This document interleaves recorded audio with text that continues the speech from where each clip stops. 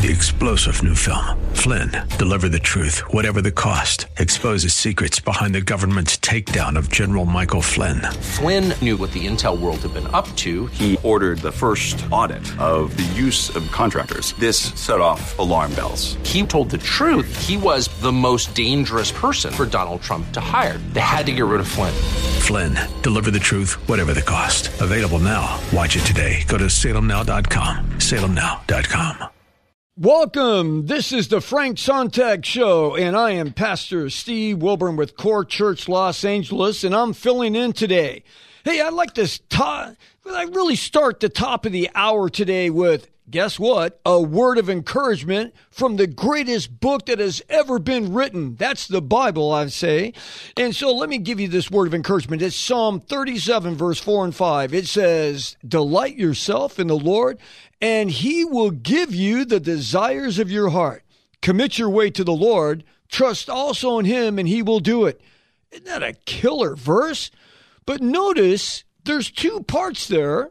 There's God's part, and then there's our part.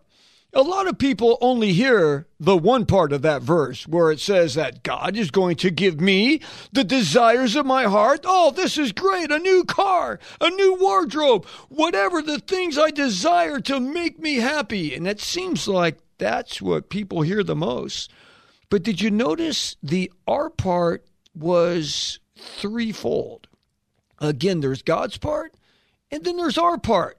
So God's part is dependent on what we do with our part. So first he said that we need to find our delight in the Lord. What does that even mean? We are to seek our delight or our joy from the Lord and not from the things of the world. You know, Jesus said in John 15:11, these things I've spoken to you that my joy may be in you and that your joy may be made full. Wow. So that means joy and gladness and happiness will be ours in spite of whatever circumstances we might be having to endure. And just knowing how life is right now, how chaotic it is, I would say that there's many listening right now that are having to endure things that they don't really like to endure. But Jesus said that his joy can be in us. Second, we're to commit our way to the Lord. First, we have to find our delight, our joy in him. Then we're to commit our way to the Lord. That's us being willing to humble ourselves to listen, God's plan over our plan. Remember our calling when we come to Christ. Jesus said in Matthew 16, he said, if anyone wishes to come after me, and that's everyone, if anyone wishes to come to me, they must deny themselves and take up the cross and follow me. Because whoever wishes to save his life will lose it. But whoever loses his life for my sake will find it. Some will say, well, what kind of an oxymoron is that? If I save my life, I'll lose it. If I lose my life, I'll find it. Then he goes on to say, for what will a man profit or a woman profit if they gain the whole world, but yet you forfeit or lose your soul in the end? Or what will a man or a woman give in exchange for their own soul?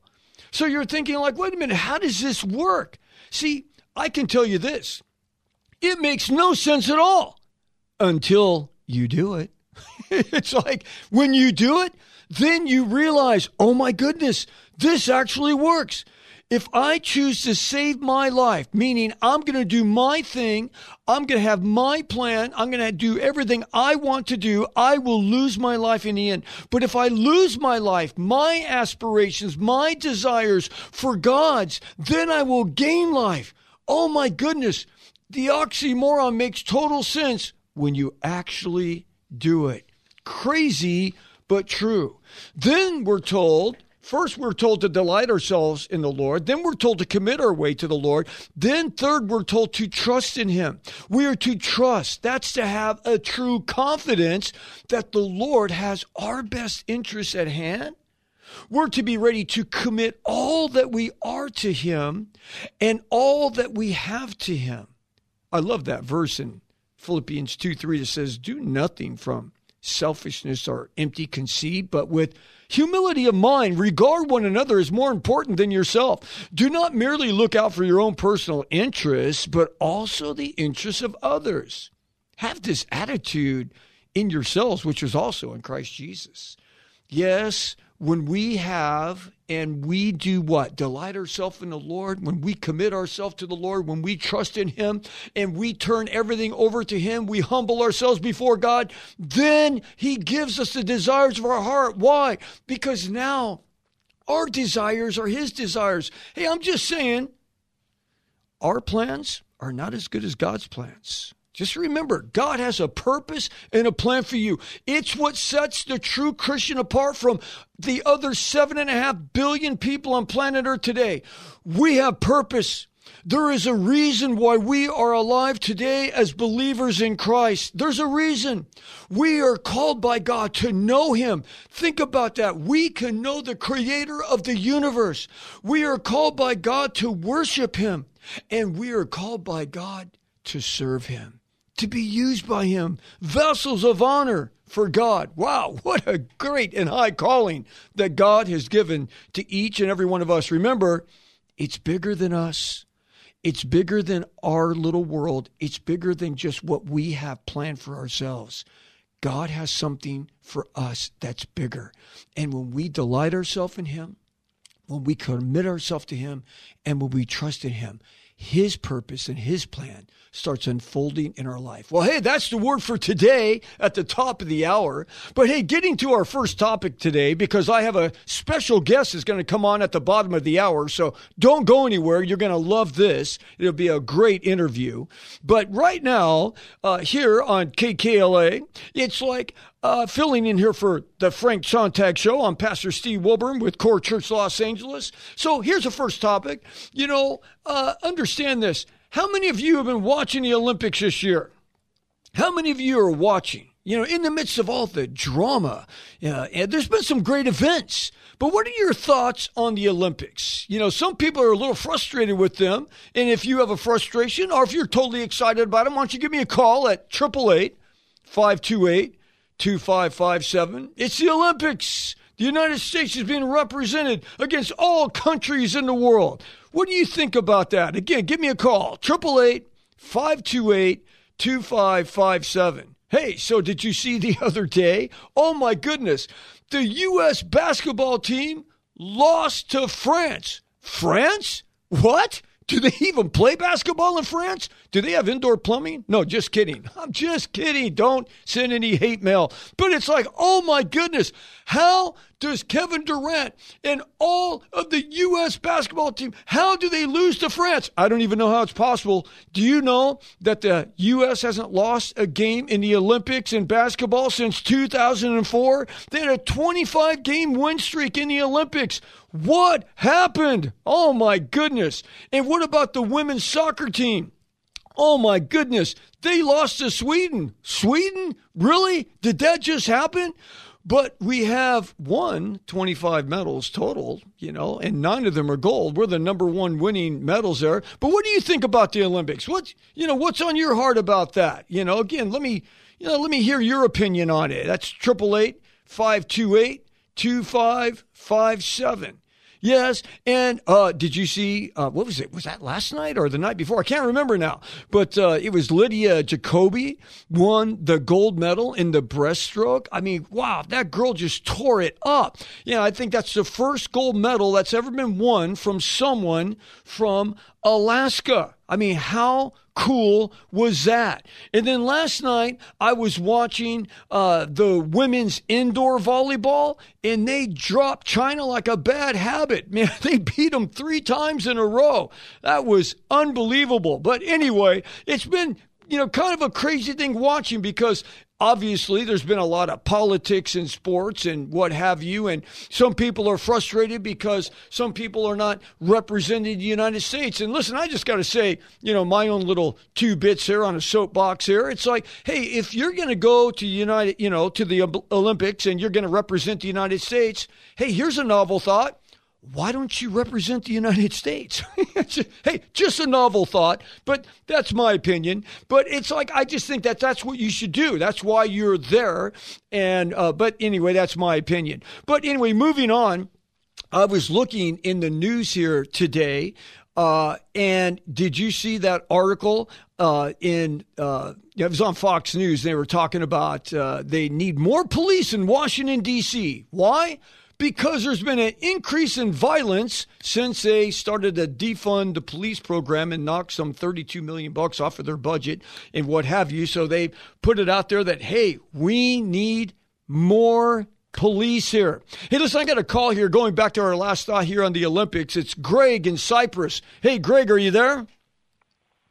Greg. Yeah, I'm here. Can you hear me? Yes, I can hear you. So, hey, Greg, where are you at right now? Are you driving on the freeway somewhere? I am, sir. I am. All right, great. Well, so what's your feelings, Greg, on the, just America in the Olympics and what have you? Well, I think it's very disheartening that, we live in one of the greatest countries, actually the greatest country on the planet, and thank God for that. Preach it. I just think it's really hurtful, especially for, people that have served in the military and people that, serve on the front line, as you're referring to the police officers. When you have athletes that go there and they're representing our great country and they kneel for the national anthem. Yeah. I understand that there's a lot of debate about this, that, and the other, but at this point in time, I mean, when we're on the center stage, it's very sad. Well, I agree. And, Greg, let me ask you, are you a born-again Christian? I am, yes, sir. Okay, so me and you have that in common, along with many of our other listeners. And you know, as well as I do, that our citizenship is in heaven. And, that's, where our main loyalty lies. But we also have a citizenship here on this side of heaven, and it happens to be in the United States. And, Greg, I've done a lot of travel for ministry purposes. I used to be a pastor at Harvest Christian Fellowship doing Harvest Crusades all over the world. We've been to England, all over Australia, New Zealand. Yeah, we've just done a lot of travel. And I've gone to Israel 5 times. I've been to Rome. I've done a lot of travel. And have you ever been out of the country, Greg? Yes, sir, I have. Yeah. So one of the things that I do when I come back, and of course, I've been to Canada, been to Mexico and all of that. But it's like when I get back, even when I go to Israel, which I love Israel, walking in the Holy Land, wonderful. But when I get back, I do 2 things. I want to kiss the ground and I want to go to In-N-Out Burger. But besides that, it's like you don't realize how awesome America is until you get out of this country and you see how other countries are ran. And I don't think people understand that, Greg. I agree. Yeah. Yeah, definitely. And, the whole thing with, like you said, about the basketball, our national basketball team that lost, and then our women's soccer team that also lost. I mean, I know that's minuscule and whatnot, but it's almost like justified. Yeah. We're representing our country here, and for us going there and I guess foolishly not stand for this, it's like I said before, it's disheartening. But I totally agree. Yeah, it's almost like I'm sorry. Go ahead. It's almost like a little bit of judgment because of what they did. Kind of like you reaped what you sowed a little bit. But hey, Greg, thank you so much for your call. I so appreciate it. All right. You have a great day, sir. You too. Bye-bye. Yeah, it's like I just feel like, look, I have to be honest. Again, like I was just talking with Greg there, I'm pro-American. My citizenship's in heaven. My first loyalty is to the Lord and Savior Jesus Christ. But I am pro-American. And look, I want us to win. I want us to do well in the Olympics. I want us to be represented well. And I think that, there's places to protest certain things, and there's certain cultural relevance with some things. But But when you're on that world stage and you're representing this country, I say fly the flag high and be proud that it's there. That's why when I was watching that Lydia Jacoby win gold from Alaska, I'm just like, wow, and then it showed all of her family watching. They're all waving flags and everything. It was great. And same thing with the women's indoor volleyball. I was jumping up and down in my on my couch last night, when they were beating China. Sorry, I'm just saying, I'm just pro-American. But moving on to that second issue of the defunding the police and everything. Look, you watch Fox News, you watch the newspapers, this and that. I mean, there's just debates forever on the defunding the police. But I like to take a little bit more of a spiritual side of this for a moment, if you don't mind. Because, I also read there was another article today that the Minneapolis officials are seeking intervention from the state Supreme Court to add more police officers as violence has escalated there. As you know, Minneapolis, where George Floyd lost his life and what have you, that was like the first place to defund the police.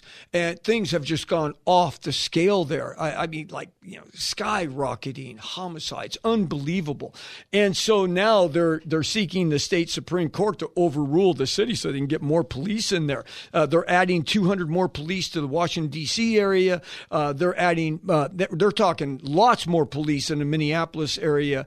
But let me just look at it from a more of a spiritual side here for just a moment here, from what the Bible has to say about this. As you know, the problem is twofold. Number one, there needs to be more police out on the streets to arrest these violent offenders who are hurting people. I don't know if you saw that video today where there was a 68-year-old man being robbed in broad daylight, just being punched out. They have full video of this and robbed right on the streets of New York. It's just heartbreaking to see these kinds of things. And I'm sure you're heartbroken too. So number one, yes, there needs to be more police out there. So we have to forget this defund the police thing, and we have to actually get more police back out there. But that's only half the problem, understand. There's another problem, and that is we have to be able to prosecute people for their crimes. And this is a biblical situation here, because one of the frustrations is with many of our law enforcement officers. And look, I have to confess, not only am I the pastor of Core Church Los Angeles, but I am also a chaplain for the Los Angeles Police Department. And there's a lot of frustration with police officers today across our country, because if they do go out and arrest, quote, the bad guy, it's like they can't get them prosecuted. We have eased our prosecution so much so that people are right back out on the street. They get a hand slap. They get a citation. It's like there's no punishment for the crime. So what does the Bible have to say about this? And until we as a country humble ourselves and recognize that not only was this country established on the truth, that God is the one that established this country. That's why it's printed on all of our money. It's printed on everything that we have. In God we trust. In fact, it was also written on the walls of what? The Jefferson Memorial. So Thomas Jefferson, one of our early presidents, he's the writer of the Declaration of Independence. He said this, and it's quoted on his memorial that's there on the tidal basin right off the 14th Street Bridge in the Potomac River in Washington, D.C. And he said this, quote, "God who gave us life gave us liberty. Can the liberties of a nation be secure when we have removed the conviction that these liberties are the gift of God?" He's asking a question. He says, "Indeed, I tremble for my country when I reflect that God is just and his justice cannot sleep forever." Wow. Yeah, absolutely. Exactly. And listen, Mr. Jefferson, it's like if you thought it was bad back, 200 years ago, you'd be turning over in your grave if you saw what happened now. The Bible tells us in Ecclesiastes chapter 8, verse 11, it says, "Because the sentence against an evil deed is not executed quickly, therefore the hearts of the sons of men are given fully to do evil." So do you understand what he's saying there? He says, if you don't have a sentence against an evil deed, and if it's not executed quickly on the perpetrator that did wrong, he says, therefore, the hearts of the sons of men will be given fully to do evil. Well, isn't that kind of like obvious? Like if there's no punishment, then the person's just going to continue to do more crime. So what have we done here in California? We said that like, well, okay, we don't want to, commit these people to crimes that have shoplifted. So, we'll make it not really a crime until they steal $950 worth of stuff. So is that going to cause people to steal less? Or still more? It's like, just make sure you don't go over the $950 mark. Are we serious? Who comes up with this stuff? So we need to get back to what the Bible says. We need to bring a sentence against evil so that evil will not be, quickly put out there, because the hearts of the sons of men are fully to do evil. See, I think when we make laws, the people that are making laws now, I think they have the basic tendency to think, well, the heart of man is basically good. And the Bible looks at us completely different than the way that man looks at man. Man looks at man and says, well, we're basically good. There's a few bad apples in there. God says, no, you've all sinned. You've all come short of the glory of God. It's like, well, wait a minute. Some people are good.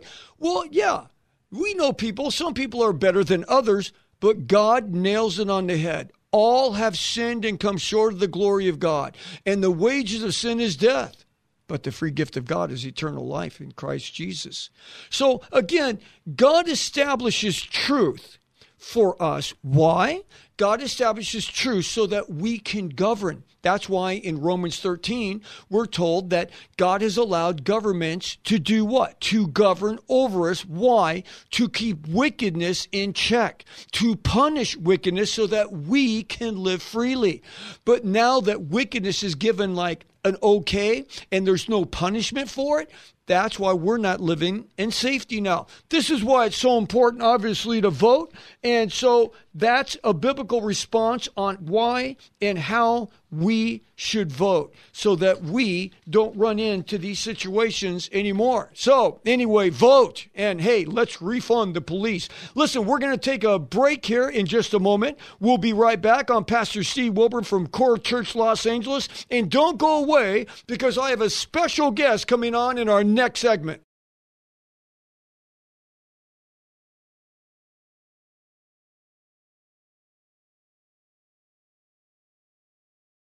This is the Frank Sontag Show, and I'm Pastor Steve Wilburn from Core Church Los Angeles, and I'm filling in today. And I want to welcome my guest. He's the son of Josh McDowell, the author of Evidence That Demands a Verdict. His name is Sean McDowell, and he's written a new book entitled Chasing Love. I've had, Sean speak at our church at Core Church Los Angeles on apologetics and defending the truth of God's Word. And he is an absolute incredible speaker and communicator of God's truth. So, Sean, welcome to the show. Steve, thanks for having me, bro. You are filling in like a pro, man. I don't know about that, but man, it's like, I am so glad. If so everyone knows, Sean, it's like I called him yesterday, and he did not a plane. He's flying to, I think, Iowa. Is that where you're at, Iowa? I'm in Iowa. That's yes, right. And he's flying out, and he's speaking, and he's like got all these things going on, and I'm talking to him this morning, and he's got like this one little window of time, and I'm like, Sean, you got to come on the show. You got to talk about this new book that you wrote, and we just spent all this time just bringing you up. So, Sean, how's it going with you? It is going well. Thanks for asking, man. Life is busy and it's full. But at this stage, after COVID, even though it's still going on, I'm just thankful for breath and for family and for all the things the Lord is doing. So thanks for asking. So it's really the most important things of life are really the most important things of life. It's so true. Being a husband and a father and just taking care of business and doing what God wants you to do. Amen. Hey, right. So listen, you wrote a book, and it's called, Chasing Love. And so what is this book about? Well, I wrote it essentially for my 3 kids. Scotty, Shauna, and Shane. How old are your kids? kids? Why do I write for them? Yeah, right. They're growing up in a generation that has more temptations and more pressures, just one click away, than any generation ever before.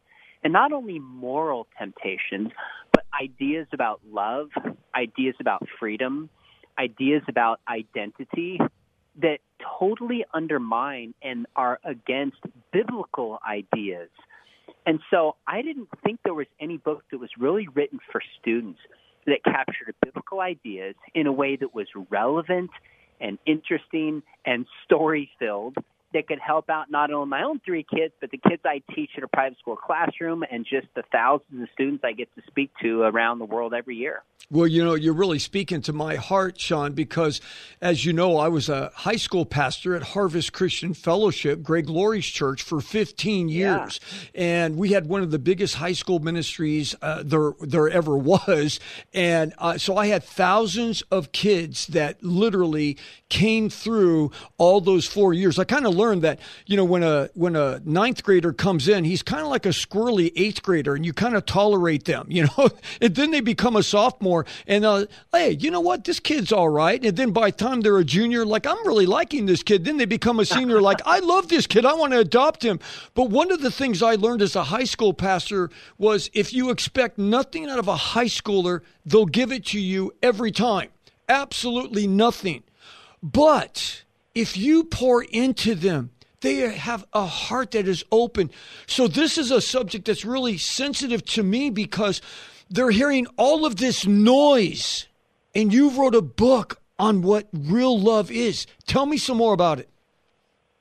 You know what, Steve, I love that you framed it that way, because sometimes when we're working with students, we think, how low can we make the bar to get as many students to agree and follow Jesus as we think? And I actually start this book by saying, if you want to follow Jesus and his plan for sex, love, and relationships, it might be harder, it might be more difficult, it might cost you something. But guess what? Not only is it true and is it beautiful, but it's the kind of life that is the most rewarding and in line with what God wants you to. God is calling you to something bigger. So I actually flip the script, and I say, Jesus says, seek ye first the kingdom of God and his righteousness, and then all these things shall be added unto you. So I'm trying to raise the bar in this book.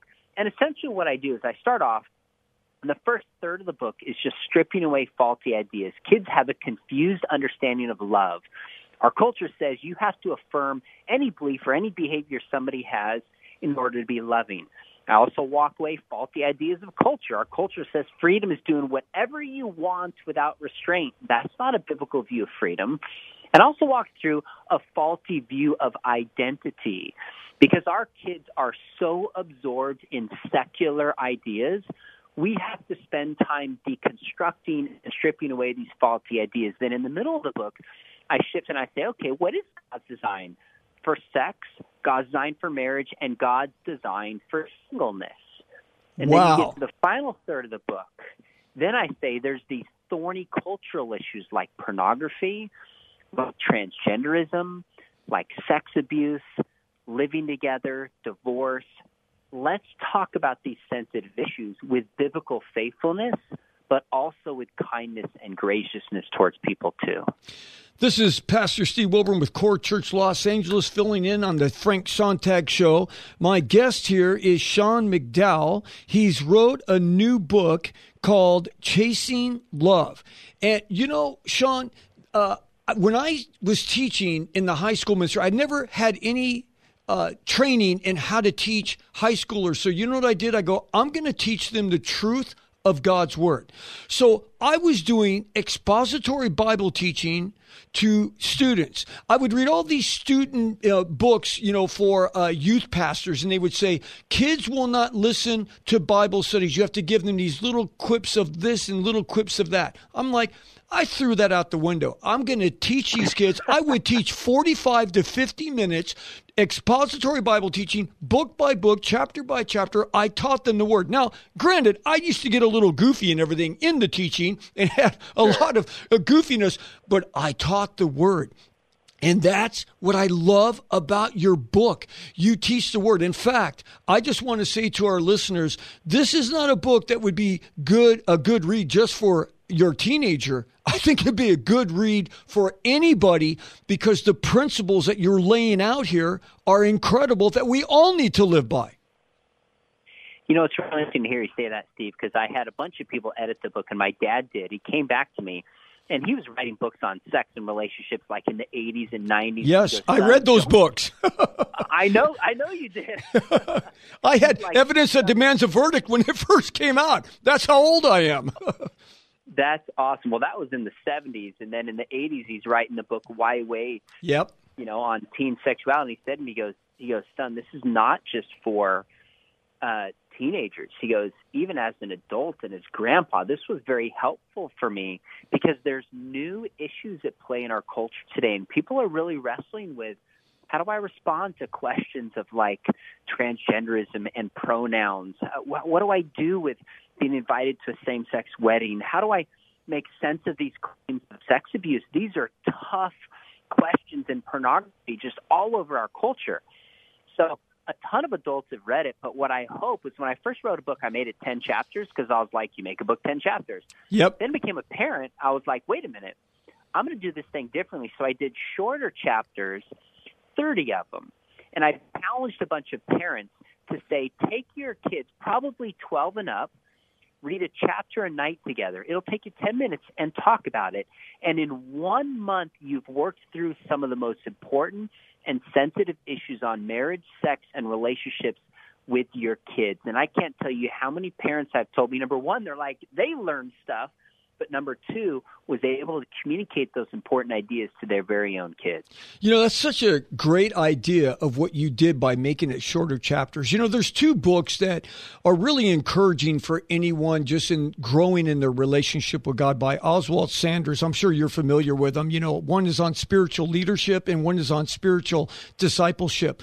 And one of the things that I love about those books is they have really short chapters and they're really packed with a lot of nuggets of truth.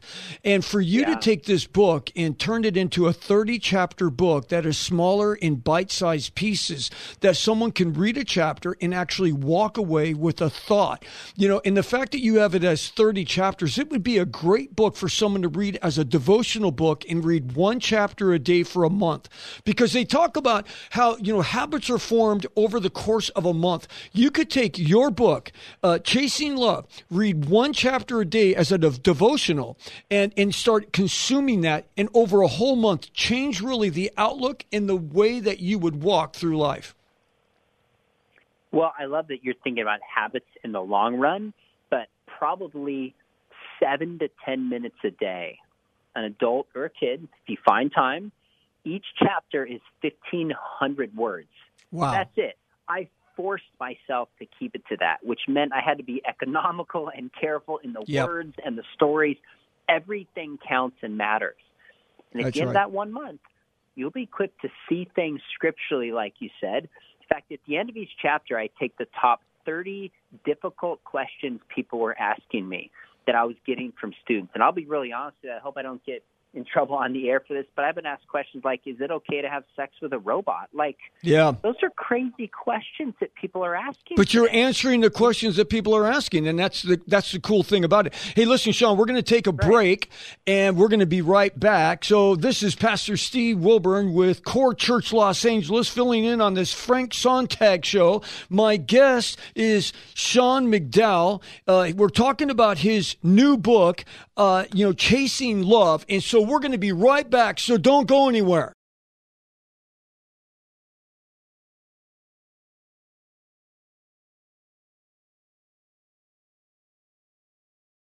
Well, welcome back. This is the Frank Sontag Show. I'm Pastor Steve Wilburn from Core Church Los Angeles, and I'm filling in today. And I have my special guest on there, Sean McDowell, who wrote a new book called Chasing Love. And so we're continuing this conversation. Hey, so Sean, let me ask you a question. This book is really stoked up my antennas here on all kinds of questions here.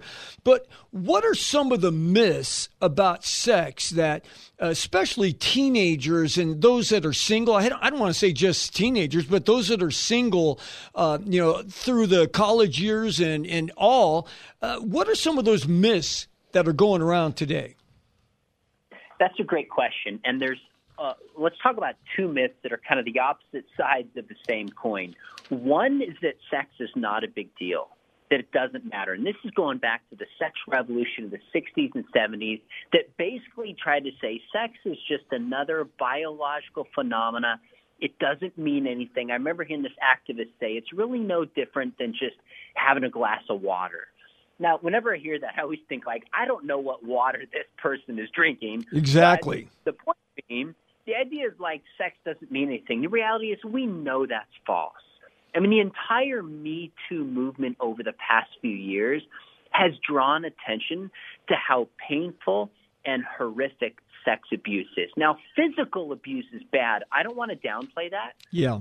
But Rachel Denhollander, who was the former gymnast who was sexually abused and spoke up and helped bring down Larry Nassar, who is that medical doctor who was abusing so many gymnasts. Yeah. We interviewed her on our podcast, and she said sex abuse in terms of PTSD is second to being in war in terms of how devastating it often is. So I totally believe that.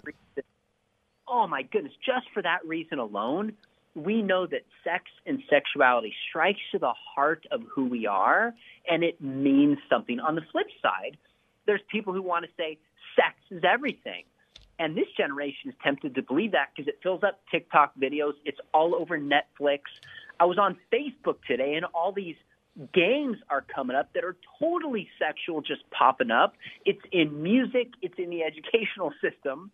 This generation is also tempted to think that sex could be the vehicle to happiness and meaning. But the reality is it's not. Jesus was single. Paul was single and lived fulfilled, meaningful, rich lives. So sex is a beautiful gift, and it's wonderful. But it is not the key to happiness, or Hugh Hefner would have been happy, and I have no reason to believe that he was. So those are two myths, that sex is everything is a myth, but it's also a myth to say that sex doesn't mean anything. Right. Well, a lot of people will come to me as a pastor and they'll say, well, look, we're living together and how are we going to know if we're sexually compatible before we get married? And I always look at those people like, are you a guy? Is she a girl? It's like, trust me, it'll work out. Know that. You don't have to live together. So what do you say about people that want to live together first? I'm going to phrase this very carefully. There is nothing you can learn from living with somebody before marriage. Yes. That you can't learn otherwise that has any relevance for a lasting, successful marriage.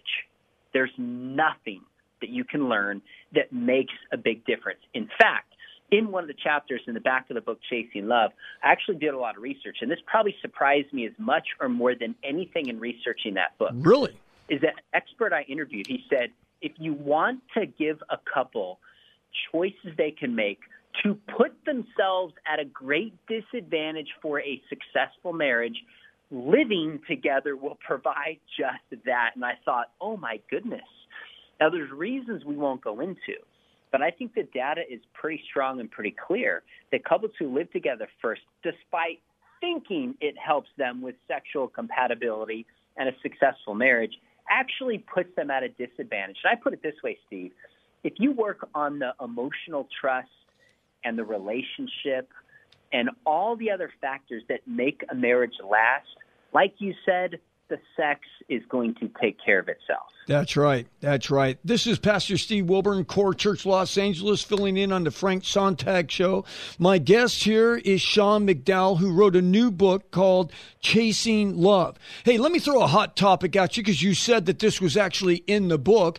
What do you tell young people, because they're getting so bombarded with, you can be whatever you identify as. So what do you tell them about transgenderism in your book? Well, one of the big things I talk, especially because I'm writing this to Christians, is to say that their friends who are transgender, they need to have love and compassion and kindness towards them. The studies are clear that kids who identify as transgender, and this is true for LGBTQ, more likely to report being depressed, lonely, anxious, etc. So if we have a community of vulnerable people that are hurting, as Christians, our first response is to show love and kindness to them.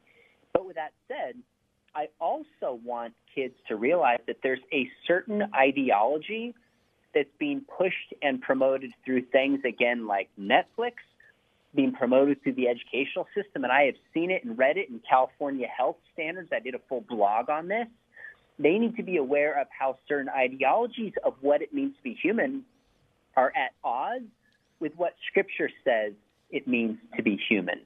So we need to respond with compassion, but we also need to always go back to Scripture. And Scripture makes it clear that we are body and we are soul, and we are to live with those in congruity in our relationships with God and our relationships with other people. So compassion and truth are both important when we talk about something as sensitive as the transgender issue.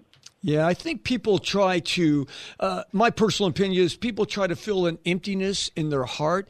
And I don't think people realize that God has created all of us with a God-shaped void inside that only He can fill. And, what person, place, or thing has ever given anybody a lasting satisfaction? And I think of, Rolling Stones front man, Mick Jagger's been singing about satisfaction for 55 years. And what does he sing? Can't get no satisfaction. So what do you tell parents, Sean, with teenagers that are struggling with all of these issues and being bombarded, and now there's pornography they can get to on their phone, and every kid seems to have a smartphone now. What can parents do? And why don't some parents really talk to their kids about these issues straight up? Well, I think sometimes as parents we don't talk to kids because we've made mistakes in our own lives. We feel guilty about it, and we don't feel equipped to have these conversations. So I understand why many parents feel that way. But that's partly why I wrote the book, is to say, here's a tool for you. You don't have to be the expert. Just be willing to have this conversation with your kids. And they don't expect you to be perfect. Just have the conversation is a win, because every study shows that I've ever seen, from Gen X through millennials to Gen Zers, that parents have the most impact on their kids. So just having that conversation is a win for parents within itself. And that can entail asking questions, listening. But second, not only having that conversation, just dig in and build relationships with your kids. So, one of the best defenses we have are healthy relationships with our kids. Right. So this book can really help break those barriers that keep a parent from talking. This book will stimulate multiple conversations. So, Sean, what's the best way one of our listeners, many of our listeners, can get this book? What's the best way to get this book? You know what? If you just go to any bookseller, if you use Amazon.com or Barnes & Nobles or ChristianBook.com, you will find it. So just search Chasing Love. You go to my website, SeanMcDowell.org, and I link to it. But you can get it any bookseller in audio or physical form. This is Pastor Steve Wilburn, Core Church, Los Angeles, filling in on the Frank Sontag Show. My guest today is Sean McDowell. His new book, Chasing Love. This can really help a lot of parents break those barriers with talking with their teenagers. Hey, listen, for a last question, we only have 2 minutes left, Sean. So what would you say, because you brought it up just a moment ago, what would you say to the parent that maybe has failed, maybe anyone that's listening, whatever age they are, that they have fallen sexually, they have sinned, they have done the wrong thing, they did pretty much everything wrong. What would you say to that person right now?